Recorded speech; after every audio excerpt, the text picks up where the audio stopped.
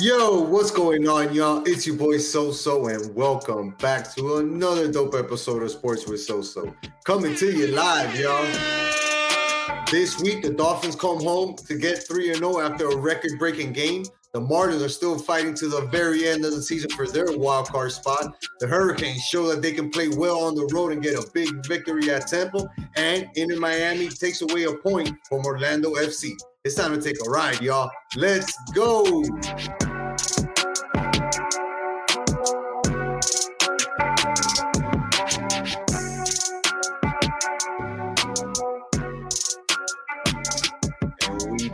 We back in the building. Well, we're not in the building, separate buildings, but we're together. We're together here. We are each in respective buildings, structures of sorts. Facts. Feel me? Straight facts. How you living, my bro? I'm good, dog. I'm good. I can't complain. You know, if I did, it wouldn't matter because nobody would care. Yeah, I mean, some people would care, but not the important people, right? That's right.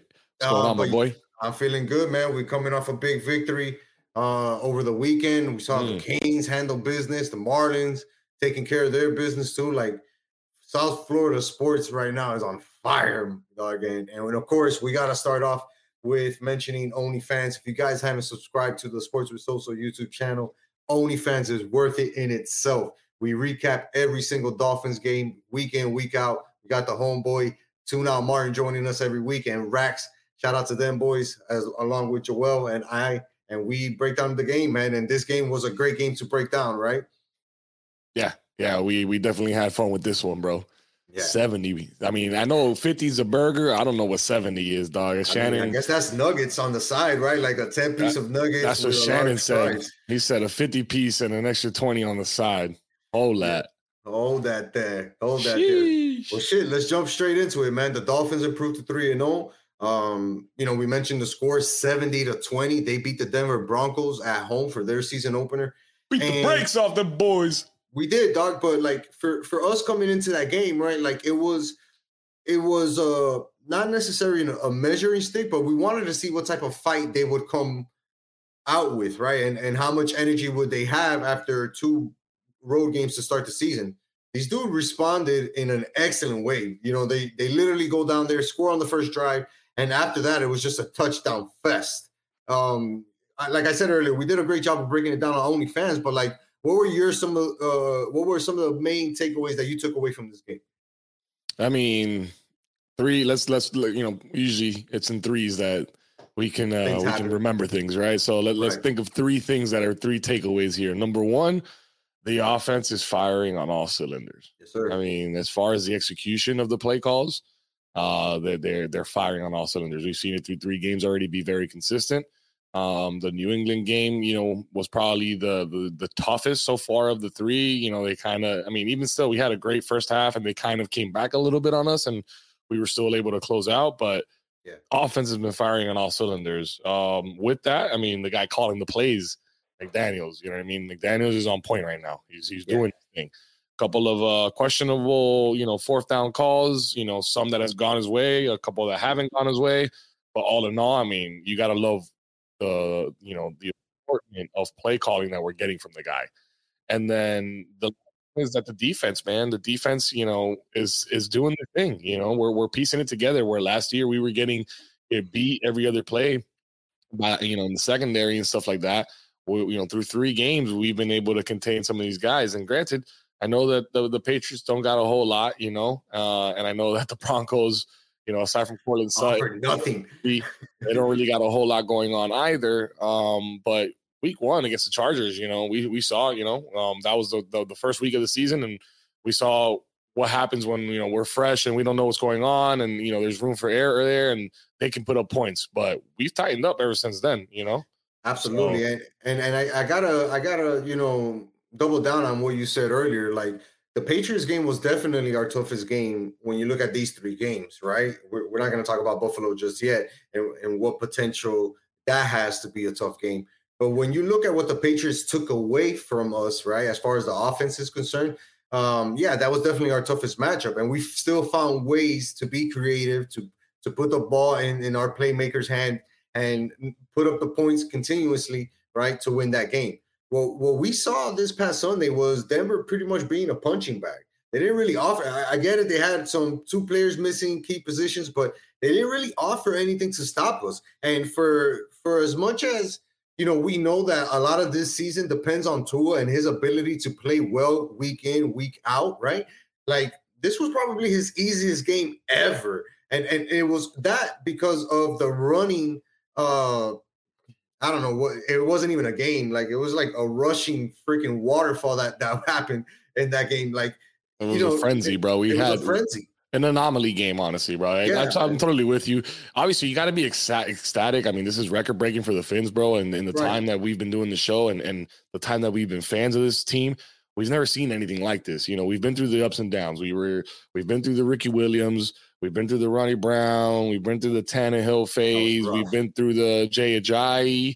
We've been through a lot, dog. The Lamar Millers. We've been through a lot, and we really haven't really gotten the results that we wanted ever. We've had flashes here and there. The Miami Miracle. Against the Patriots and stuff like that. There's always a couple little things, but nothing as impressive as this 2023 Dolphins unit right now. No, for sure. It's definitely impressive. And when we talk about impressive, we also got to mention the O-line. Those guys, man, those guys have really stepped it up. And that was one of the main things that we really criticized about the front office and all of that, right? Because it was like, how do you not address this position of need? Because we didn't have necessarily, a lock-in starter in the offensive line minus T. Armstead, right? Like, everybody else was up and down. This guy's playing right tackle, and now this week he's playing left guard, and it was just a jumble, right? Now we see these guys locked into their positions, comfortable in the position, getting repetitive starts in their position. And it started in preseason, and now we're seeing the fruits of that labor paying off because this offense is really keeping Tua exactly how we need him. One sack, not knocked down, clean-ass jersey.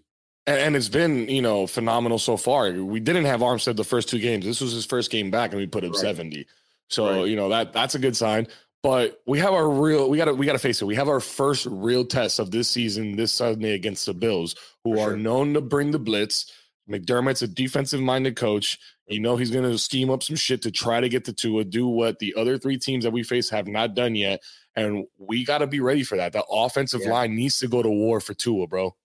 No, and we need to stick what has been working for us, right? Let's continue to pound the rock. We've seen in these three first games, as we mentioned on OnlyFans, we start the game with the running play, kind of letting the other team know, like, hey, we're not going to abandon this shit like we did last year. We're going to keep putting the ball in the running back's hand because we believe these guys can find the room to make plays. And we saw that. Mostert, 4 touchdowns. Achane, 4 touchdowns. Like, hold on. Achane. How is it now? Achane. Right. Not Achane. Achane. Devon Achane. Devon Achane. Putting up, just like you said, an anomaly when it comes to the production, but just the fact that they got carries, right? That they were able to continue to push the rock and the offensive line continued to push the defensive line back. That's the type of stuff that we're going to need to see against this game, in this upcoming game against Buffalo. And that's why I kind of want to warn my fellow Fin fans, like, we can't get too caught up in the hype of this game that just happened. That's right. That's right. So it feels good. It's awesome, but it happened already. Now we got to focus on the next game. Like, by the time you guys are seeing this, it's Tuesday. Like, great. We went over all the stats, all the record-breaking stuff, super cool, all this, that, and the third. But now we know that we have a real test coming up on our hands. Buffalo is not going to mess around. Joel mentioned it earlier. Like, we know that the defense is going to be on par against our offense. So we're going to have to execute, continue to play clean football, and just try to play mistake-free football as possible against this team. You and I have been having private conversations when it comes to the AFC East, right? And what it's going to take to win it. I really do think that this game means a lot if we're going to win the division. If we give ourselves any hope of winning the division, it starts with this game because we have to win this game. It would be our second division win before we even play the Jets, right? And now we possibly have a chance to sweep the rest of the AFC East games, right? Just by getting up ahead. I'd rather be in that position than to say, well, we can kind of lose this game split and still win the division. I know that that's your stance on it. Well, I mean, shit. Now you're spinning it in a way that like the media does, which I don't appreciate. First of all, second of all, this game does have playoff implications. I mean, 100%. The AFC East runs through Buffalo for the last couple of years, and we saw what happened last year when we met them. We without Tua, we almost had them. And there's no doubt in my mind, Tua healthy this Sunday. I mean, we got our best shot that we've ever had against Buffalo. And, it's not that I say, if we go in there and we lose, it's okay. I think that if we split with Buffalo, we still have a shot at winning the division. Now, that's not to say we're going to split the division and still have a shot. No, we got to sweep the Bills. I'm sorry. We got to sweep the Patriots and we got to sweep the Jets. Yeah. Both doable. We sweep both of those guys and we split with Buffalo. Now we're talking, okay, we can contend for the division title. But I think that this is going to be the toughest task, man. This is going to be a really interesting game. It's going to be a playoff kind of atmosphere up in Buffalo. I'm happy we're playing them now instead of in December, when we're going to have to play them later on back here at home. That's going to have even more playoff implications. So I think this is the one that sets the tone, man. This really sets the tone. I hope the fans travel well for this game. Yes, sir. They go up to Buffalo. They represent, because that's what this team deserves. The way they're putting on shows right now, bro, they deserve a traveling road show behind them. No, absolutely. And the Dolphins have always traveled well. So this game is definitely going to be one of those high points of Dolphins on the road, right? But I think that, yeah, you're right. This is going to be what makes the division. We need to get to 4 wins in the division in order to win the division, or at least give ourselves a shot. We already saw the Bills lost to the Jets, so that door is open to sweep the Jets, sweep the Patriots. We're already halfway to that, right? Or a quarter of the way there. If we can beat the Bills on Sunday, because they haven't looked like a juggernaut Bills teams that we faced before, right? Like this week, still getting their a lot better under them. No, they looked a lot better, but they're still not the same Bills. Or maybe it's because we don't fear them that way or see them in that way because of how good the offense is playing right now, right? It's like we're very confident in our ability to put up points. I'm sure they're confident in their ability to stop us, but this is probably the most confidence we've had heading into a Buffalo's Bill game in, for sure, recent history. Especially at Buffalo on the road. Yeah. We got 2 road wins already under our belt. We, like you just said, we saw the Jets beat you guys. Yeah. Jets without Aaron Rodgers. Like we know, I mean, we don't have Sauce Gardner, but we do have an elite defense. We got a great D-line that's comparable, if not, just as good as the Jets D-line. And we got DBs. We got Xavier Howard and crew. So I think this game, the keys to this game. Let's talk about keys to winning this game, right? Talk about it. Number 1 is we got to protect Tua. O-line, for sure. That's always a given. That's always a given. O-line has to do what they've been doing consistently. We got to make sure that they're not getting to him and that he's getting the ball out of his hand quick enough so that way there's no risk for an injury. The second thing that we got to do is we got to contain Josh Allen. Josh Allen runs amok all over us whenever he plays us, bro. That guy rushes. I don't know why, but he decides to hurdle over everybody on our defensive line and get like 20, 30 yards every rush. So we got to contain that guy. Protect Tua. Get him to get the ball out quick. Defensively, we got to contain Josh Allen. And the last thing is we got to get the ball in Tyreek Hill's hands. That's it. I think the biggest thing for this game is going to be win the turnover battle.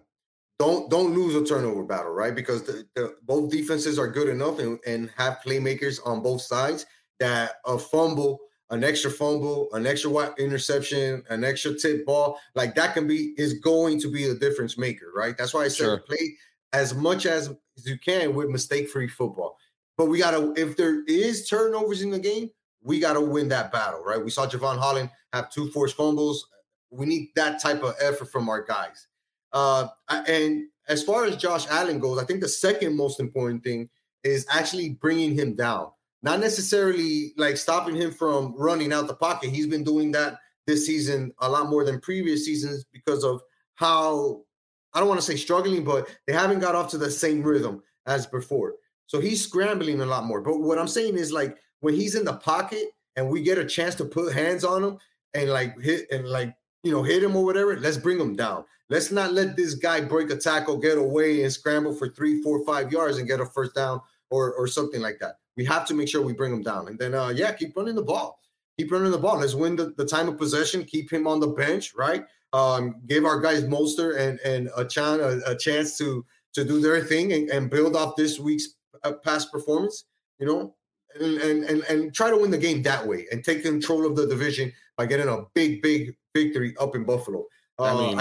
We started separating ourselves with a victory in Buffalo. Buffalo, absolutely. Like you just said, they're already 0-1 in division play against the Jets. We are 1-0 against the Patriots. Patriots are 0-1. The Jets, they got their own problems. They're 1-0, but they got a lot more issues going on. So this will start creating space, a victory in Buffalo. There's a lot at stake, honestly, for this game. Yeah, man, it's a big game. It's a big game, bro. Fourth week of the season, bro. That's crazy. That's crazy to think about. But yes, it's like that. It's like that. We've seen it time and time again. 4 straight AFC games. 4 straight AFC games. You got to continue to win games outside your division. Prove that you're the real deal. Prove that you're a real playoff contender. And like everybody's saying on the national media, a Super Bowl type looking team. So let's go out there and get the dub. It's this Sunday, 1:00 up in Buffalo. You know what's going to happen after the game. Only fans, baby. We're going to bring it to you. Myself, Joel, Rax, Martin. Going to bring you all that action, baby. Fins up. Let's go. Let's go, baby. Yes, sir. Now let's jump into another team that's fighting for their lives, literally, right? That's the Marlins. Yeah, I see you rocking the Sugar King hat. I'm rocking the Miami Golf. Hey, bro, they're coming off a series win against Milwaukee, baby. We got that revenge. Yeah, man, and we needed it. We needed that victory, bro, because believe it or not, like, if we don't get that series against Milwaukee, the season's over, right? Because we lost the previous season series against the Mets. Didn't really play well. It was just weird how we played in that series as a whole, right? And we needed a bounce back, but that's exactly what the Marlins have been doing this season, bro. They've been battling, showing that they can, face adversity, get knocked down, pick themselves up, dust themselves off, and go out there and get a win. Because they lost that first game of the series against Milwaukee. I think it was 16-1. And then they fought back and won their second game. Milwaukee had a field day in the second inning of that game. Yeah, 12 runs. That shit was weird. The concerning thing though, so I'm happy. There's still a chance. We're still alive, right? Which is what we're going to talk about now. But the concerning thing as a fan is, we're in the midst of postseason already. The question is, are the Marlins a legitimate playoff contender? Can they get into the playoffs, and can they not only once they're in it, compete? Can they stay in it, right? Can they advance and do something, not just be a first round knockout? Right. And after you beat the Braves, you sweep that series in a dominant fashion. You're thinking, all right, these guys are primed to make a little run right here. They got the Mets who are struggling this season. They're going to go ahead and they're going to take this series and we get ready for Milwaukee. And instead, we fell flat on our face against the team that we should have beat. Yeah. So it's things like that. I know we turned around and we beat Milwaukee, but it's like, man, we would be in a much better position had we won that Mets series. And the fact that they didn't, raises my eyebrow. Like, are we really able to compete with some of these teams in the postseason? Well, Joel, what that shows you is just how young and inexperienced this team is as a whole, right? Like, yeah, we have veteran players, obviously, in key positions, but we also have a lot of young guys who are learning, right?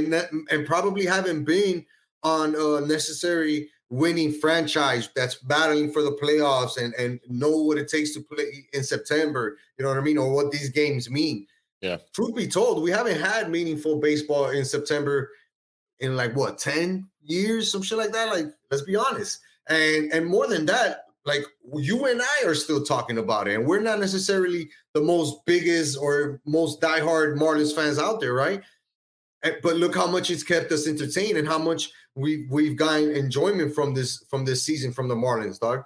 I just think that we kind of see the little rough patches of the diamond, which excite us, and then it turns around and we see the ugly part of the diamond. It's like, we still gotta buff this baby out. You know what I mean? So yeah, it's a work in progress, but I just think it's amazing for this Marlins team to be where they're at. And me as the guy who was on the fence about the Marlins, now we're totally on being a hardcore Marlins fan and really believing in this team. Like, I ordered a Marlins fitted, you know what I'm saying? Like, I haven't worn a fitted in forever. Like I bought Marlins merchandise this year when I said I wasn't going to, right? Like, on this same podcast. So they've done a great job of really reinvesting the Marlins, issues and putting them toward the forefront and putting their belief in this team. And the team has responded. I even got a new favorite pitcher / reliever, bro, Andrew Nardi. This guy has been an amazing find for the Marlins. You know what I mean? He's 8-1 on the season, 2 saves, has an ERA of 2.62 as a pitcher for the Marlins. Amazing. Where the hell do you find guys like this? Because it's not like this guy's a known name around, the MLB world. Like, this is the type of stuff that the Marlins are doing. They have this guy locked in for the cheap for the next couple of years. Like, these are the signs that you see. Is like, wow, we really are building something. Can they compete in the playoffs? There's only one way to find out. Make the playoffs. It's always good to have, more firepower in, as far as the pitchers go, especially at a time right now when we lost our Cy Young pitcher. Sandy was officially announced that he's done for the season, no longer going to pitch. So how do you feel about us moving forward? Granted, I know he hasn't really had his best season this year, but I mean, you got to feel a little concerned, not having our ace moving forward. I don't think concerned is the word I would choose. I would choose the word disappointment. That's the one disappointment that I have for this season. That Sandy wasn't able to help this team compete and really solidify themselves in a wild card spot. Like you mentioned, he hadn't been playing the best this year, hadn't been pitching the best this year, and that's okay. But if Sandy would have given us 70% of what he was last year, 65% of what he was last year, there's no doubt in my mind that this division would be a lot closer, right? We would probably be on top of the Phillies as far as, second place in the division, maybe not that far off from Atlanta, but we would definitely be in a driver's seat comfortably. With these 6 games to go and the season ending and the Marlins being more locked into a wild card spot. We're not right now. Yeah. A lot of that has to do with the inconsistency that we got from starting pitching early on in the season. A lot of that has to do with Sandy, where he would come in and give up 4, 6, 8 runs, giving them multiple home runs in a game. It's like, that's not our Sandy. So that's the one disappointment, that he shut down for the rest of the season with 6 games left. I kind of find comfort in that because it at least starts the rehabilitation process for him earlier. Go ahead. The season's over for you. Get all that negative stuff out of your mind. Get yourself healthy. Start thinking about your off-season program and your workout regimen. The things, go look at tape, what you need to improve on, what type of tips were you giving as a pitcher. Like, those are the things that he's going to have to get back into to get back to that Cy Young form. So concern is not the issue. I think I'm disappointed in what he brought to the season, and I'm looking forward to how he can better himself for next season, because this team is amazing and it's going to be even better. Yeah, we are. And you said it. We got 6 games left in the regular season. We're right there. We're a half game behind Philly, right? Yep. What do we got, to look forward to? This time next week, what are we talking about here on the show? When it comes by to the time that we'll be recording again, right, and we'll be doing it live in person, hopefully the Marlins will have clinched the wild card spot. They got 6 games left. They're starting a series tonight. By the time you guys are hearing this, against the New York Mets, definitely a revenge series for what they did to us down here in Miami. We got to go up there and take care of business. Hopefully sweep them, right? And then we finish off the season by heading to Pittsburgh. Both teams are eliminated from playoff contention, so they don't really have anything to play for except for being spoilers. And I'm sure that the Mets would love to end the Marlins season by killing their season by getting the series win. Same thing with the Pittsburgh Pirates. They're not necessarily the biggest Marlins fans, so if they can get a series on us and kill our hopes for the postseason, they'll be happy to do that. So we got to show our killer instinct, right? Show that we have enough cojones to make the playoffs and win these both series. I'm not saying we got to sweep both teams. That would definitely lock in the wild card spot, right? But go out there and win both and give yourself a shot, right? Go into Sunday, end of the season, giving yourself a shot to make the wild card spot and make the playoffs, earn the wild card spot. We got to, man. We got to do it. I mean, you say you're not saying we got to sweep, and I understand where you're coming from, but man, it would be nice, man. It would, to control your own destiny in the air and just win out. Yeah, it's doable. It's partly doable. 100% doable. So I really hope so, man. I hope this time next week we're talking about the playoff picture. And the Marlins being a part of that. I got a good feeling about it. Right? If anything, this calendar year has shown us is that South Florida sports team find a way to make the playoffs. Like, Another successful South Florida sports weekend. Absolutely. So we had the Dolphins with the big victory. We had the Marlins with the big series victory. And now we got Miami Hurricanes with the big victory up in Temple. And it wasn't like a big victory in the sense of the opponent that we were playing. We were just playing Temple, right? But we were playing on the road. The weather was crappy. A first real road test for the Hurricanes. And they went out there, showed up, took care of business, acted like professionals, looked like professionals, and walked away with a 41-7 win without a hiccup. Just showing that they can play well on the road, right? And you can tell that they were about their business because they went down and scored on their very first drive. Another team that we've seen them really focus on the running game this year. 9 out of the 13 plays on that drive, that first drive, were running plays.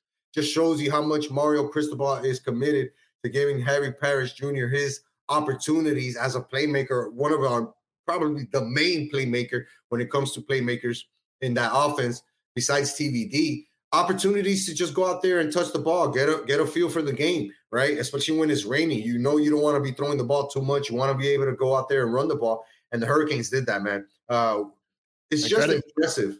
Credit to Cristobal, dog. I mean, he struggled last year, and it was a product of, I guess, Manny's team still, and maybe the remnants of it or whatever. Sure. But one thing that happened last year was the regression of Tyler Van Dyke, and we saw how much he was getting hit. Bro, we were seeing a whole different O-line. There's a lot of parallels right now between the Miami Dolphins and the Miami Hurricanes, and that the O-lines are completely night and day difference from last year to this year, and that's what opens up the running room for the running backs, including Parrish. And then it also allows, TVD to not have to stand there and get rocked every other play, bro. Absolutely. He's able to sit comfortably in the pocket and just sling that thing. I mean, look, the Dolphins put up 726 yards against the Broncos. The Hurricanes put up 543 yards on the Temple Owls. Like, yeah, credit to Cristobal. We're sticking to the running game. We're sticking to playing dominant style football. We had 323 yards on the ground that day. You know what I mean? Like, Parrish Jr. was a man on a mission. He had 16 carries for 139 of those yards with 2 touchdowns. The Canes look so much bigger, though, than those Temple Owls, man. They were just manhandling those kids. You need to have that on the offensive line. That's why we went and got that redshirt freshman. His name escapes me. He has that Hawaiian last name, which is obviously hard for me to pronounce. I think it's you can look it up so I don't murder it, but it's something like Manjuai, something like that. But that kid is a giant. He's like 6'7", 300 pounds, 19, 18 years old. He's a baby. But he's a giant on that offensive line. And the size is what was desperately lacking down here in Miami. We always had like these small, agile, quick offensive linemen, but it doesn't work when you're trying to run the ball. And now you can tell the difference. We have big dudes up front who can push guys back, and Parrish and Fletcher Jr. and those guys back there in the backfield, they're taking advantage of it. The Hurricanes are definitely an offensive juggernaut at this point. They're currently boasting the 7th best scoring offense in the nation, along with the 8th best total offense. I think we're top 12 in rushing and passing. Just a very good offensive team. And if you think that we're all offense, not the case. This defense is really playing well. They're coming up with turnovers. There was one player who had multiple interceptions in this past game against a Temple. Like, they're firing on all cylinders, and it's because they are playing with that confidence of saying, this is the scheme that we like to play in. We feel comfortable with our coach. Let's go out there and show what we can do. And to do it without one of their best, if not their best player on defense in Cam Kitchens, who suffered an injury late in the previous game. We thought, we were like, what's gonna be missing? Who's gonna let up? And instead, everybody just locked down. I'm telling you, it was men playing against boys in this game, and that was what was expected. Hurricanes covered the spread.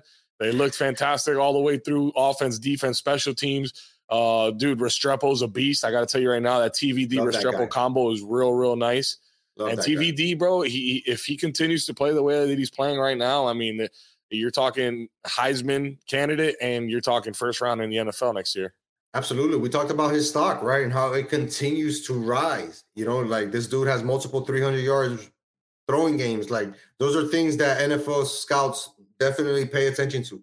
As long as we keep winning and the offense keeps up putting numbers, a lot of dudes on this team are going to get the right type of attention. And Tyler Van Dyke is going to be one of those guys who benefit the most because we've always seen it. Like that was one of the things that he definitely was attributed.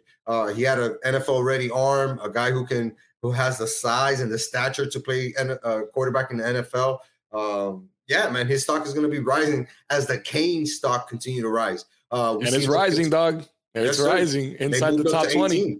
Moved up to 18, man. Like, that's impressive as hell for the Hurricanes, dog.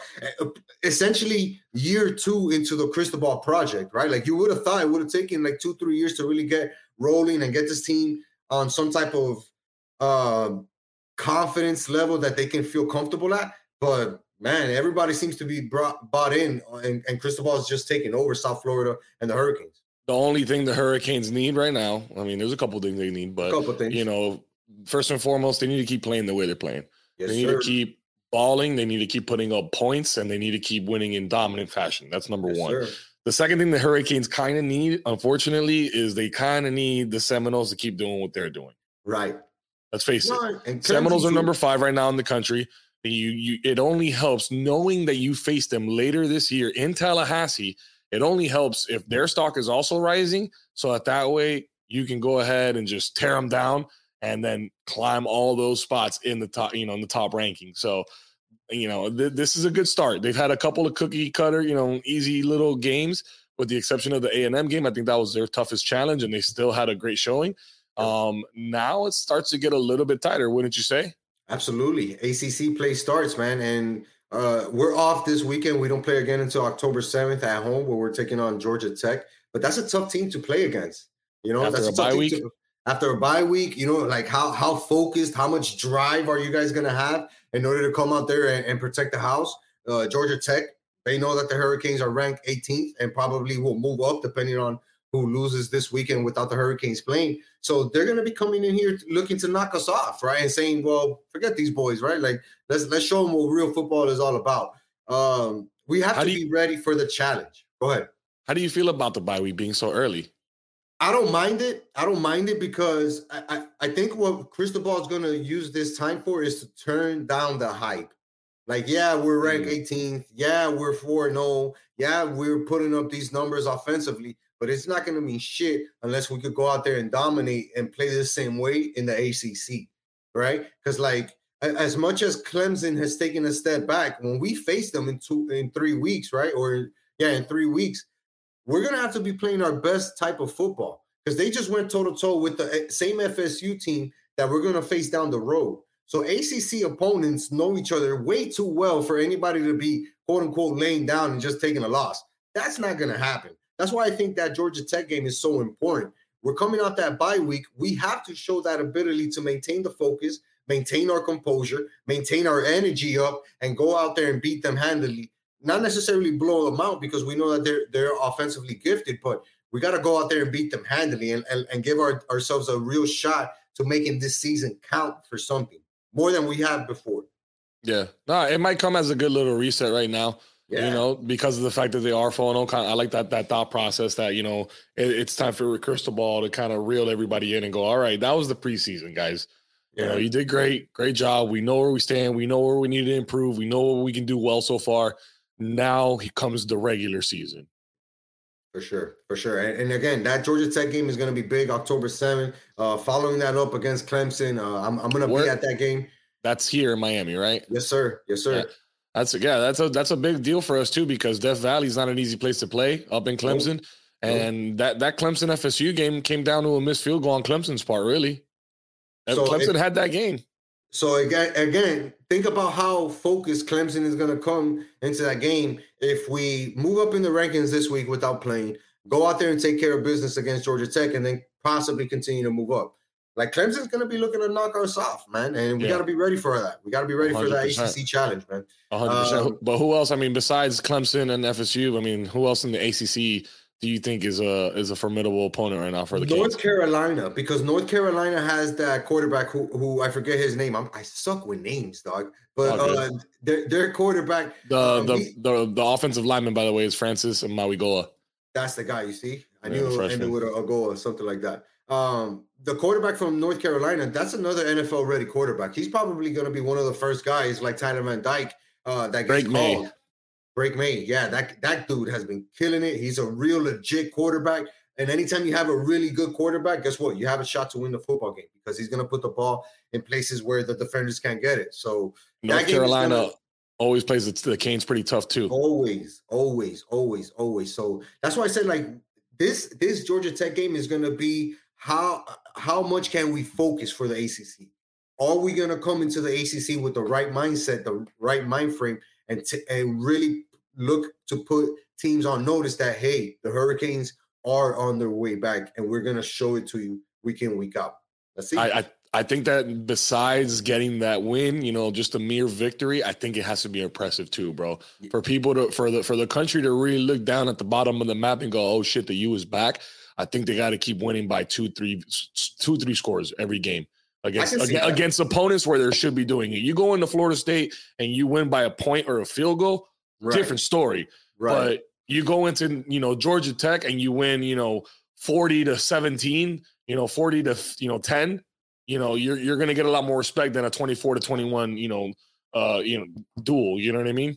Yeah, for sure. I think if they can average about 17 points differential as far as margin of victories, that'll be really impressive against Georgia Tech, North Carolina, and Clemson. So, and that'll get them the votes up in the ranking, dog. They got to do it, impressive fashion. So, shout out to the Hurricanes, man. They're looking good. My UCF Knights did suffer a loss this week in their first Big 12 play.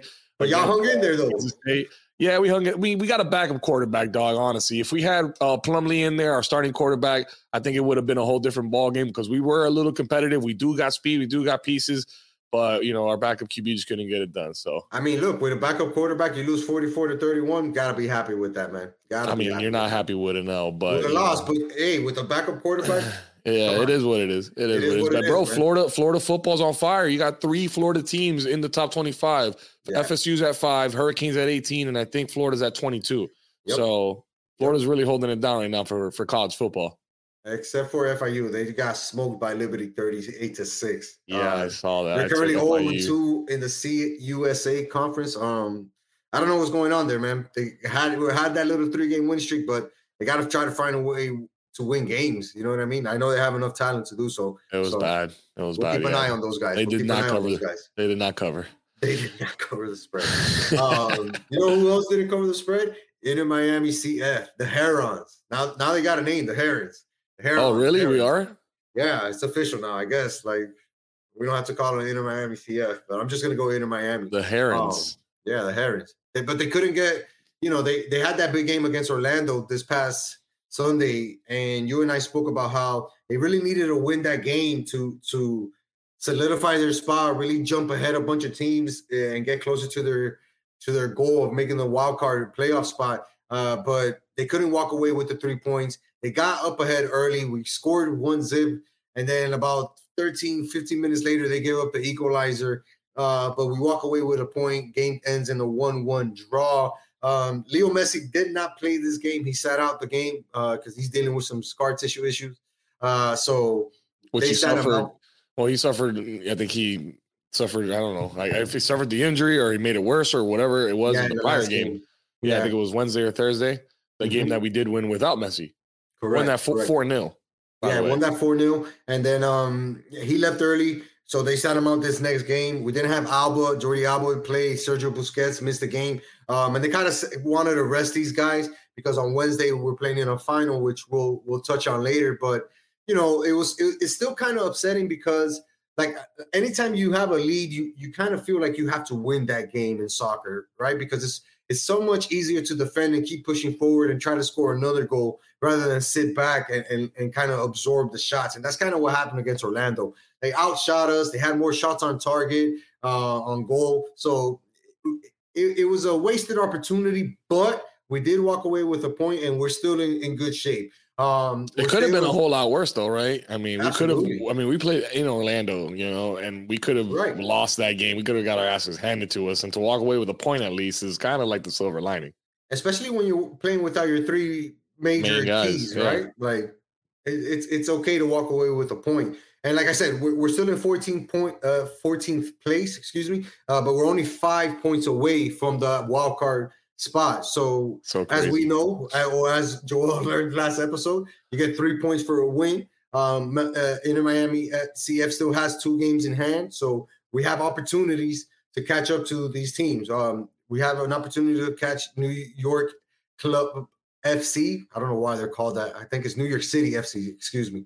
A team we can hop over with a win. And we also have another matchup against, I think it's DC United, another team that's kind of in the dumps, teams that we can beat and jump ahead. So let's see. Let's see if the Herons can make it interesting and get themselves into the playoff spot with the Marlins. That'll be dope, right? Like if over the weekend, these teams jump up and get closer and the Marlins make the playoffs. Wow. I mean, by next time we record, we're going to know, we're going to have our answers, I would think.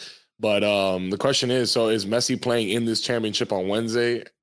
Yes, sir. So the U.S. Open Cup final takes place Wednesday. We're playing against the Houston Dynamo, and the coach confirmed that Messi, Alba, and Busquets all will be available for this game. So there's a good chance that Inter Miami wins their second trophy in about, 2 months, which is wild after not winning anything or not really winning games, period. So, yeah, things are turning up for this Inter Miami team, man. Yeah, bro.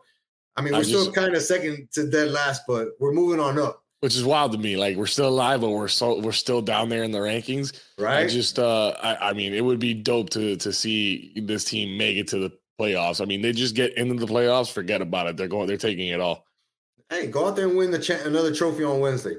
Give yourself some momentum heading into the weekend, into the MLS, man. Let's go. Let's get this championship cup. All right. Before we wrap up, we got some honorable mentions.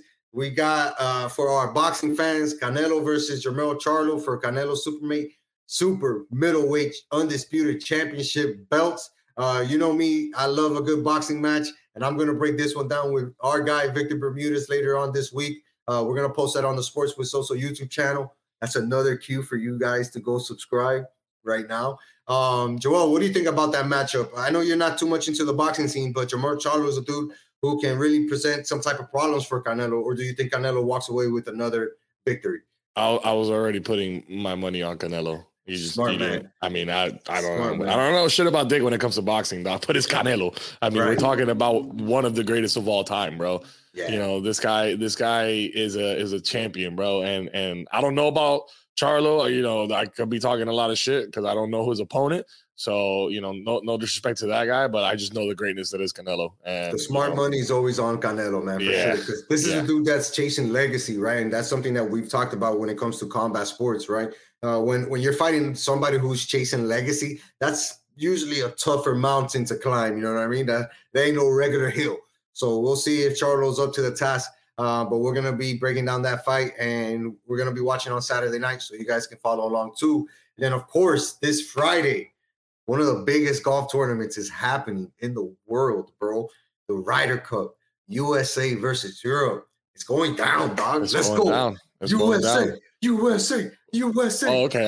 I know who you're rooting for. Got it. Of course, dog. These colors don't run. Nah, man. Ryder Cup weekend is finally here. I mean, this only happens every 2 years. We don't get this event every year.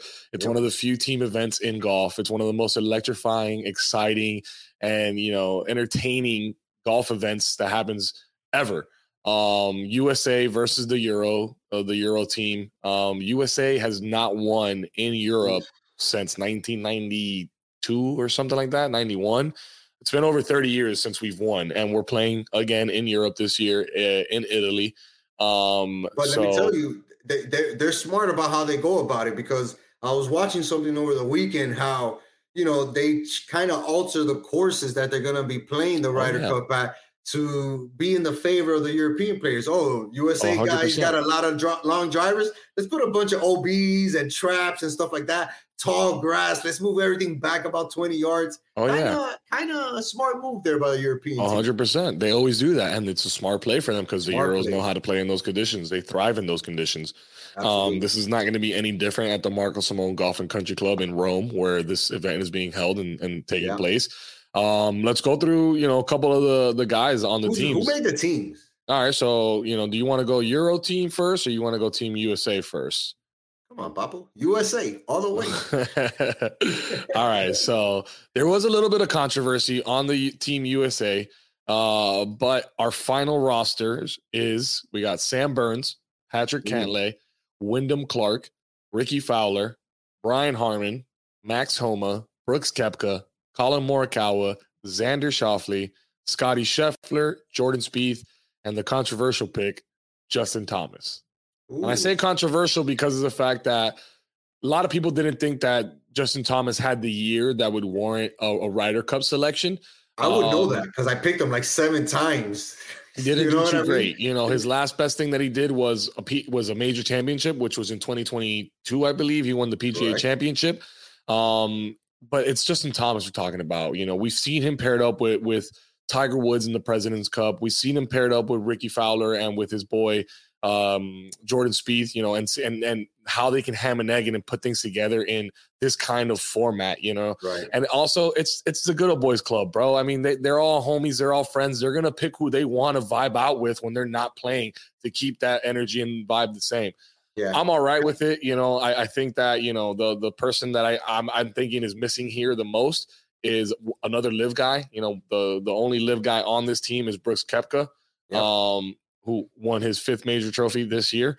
And then that's really what got him that, you know, start. But a guy like Dustin Johnson, who is lights out in Ryder Cup formats, didn't get the nod, you know, didn't have the best season. We didn't get to see a lot of him, you know, play this year because of live and all that stuff. But that's a guy that I think the USA is going to miss in the Ryder Cup. What do you think? So? No disrespect to Wyndham Clark, no disrespect to Burnsy, but I'd rather have just Dustin Johnson than those 2 guys on the squad.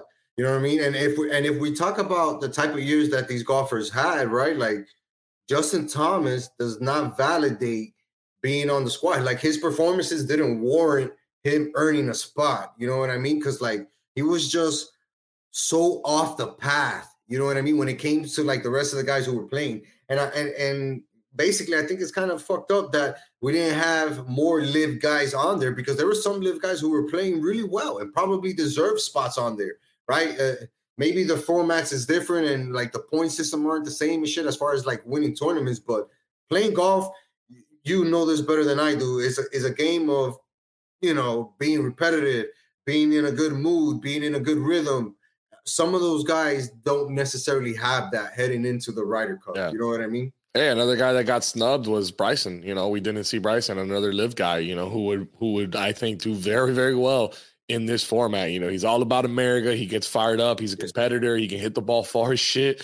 You know, that's another guy that we're going to be missing here. So I just think that our main guys need to step up. You know, who are the main guys? Scotty needs to step up. Colin needs to step up. Brooks needs to step up. You know, we need big wins out of those guys, you know, in their respective matches because the Euros got some firepower, bro. Let me get into that squad a little bit. So Euros are led off by the golden boy, Rory McIlroy, followed by, was he this year's Masters winner? Yeah, he was. God, it was so long ago. The current Masters winner and owner of the green jacket, John Rahm. Yes. You got Robert McIntyre, who might not be a household name. Victor Hovland, who is on fire right now, current FedEx Cup champion. Tyrrell Hatton, who is a wiry and fiery fella, but he's a monster, bro. You can't mess with that guy. Matt Fitzpatrick, Tommy Fleetwood, Sepp Straka, Justin Rose, Shane Lowry. The last 2, you know, might not be household names of Nikolai Hogard and Ludwig Aberg.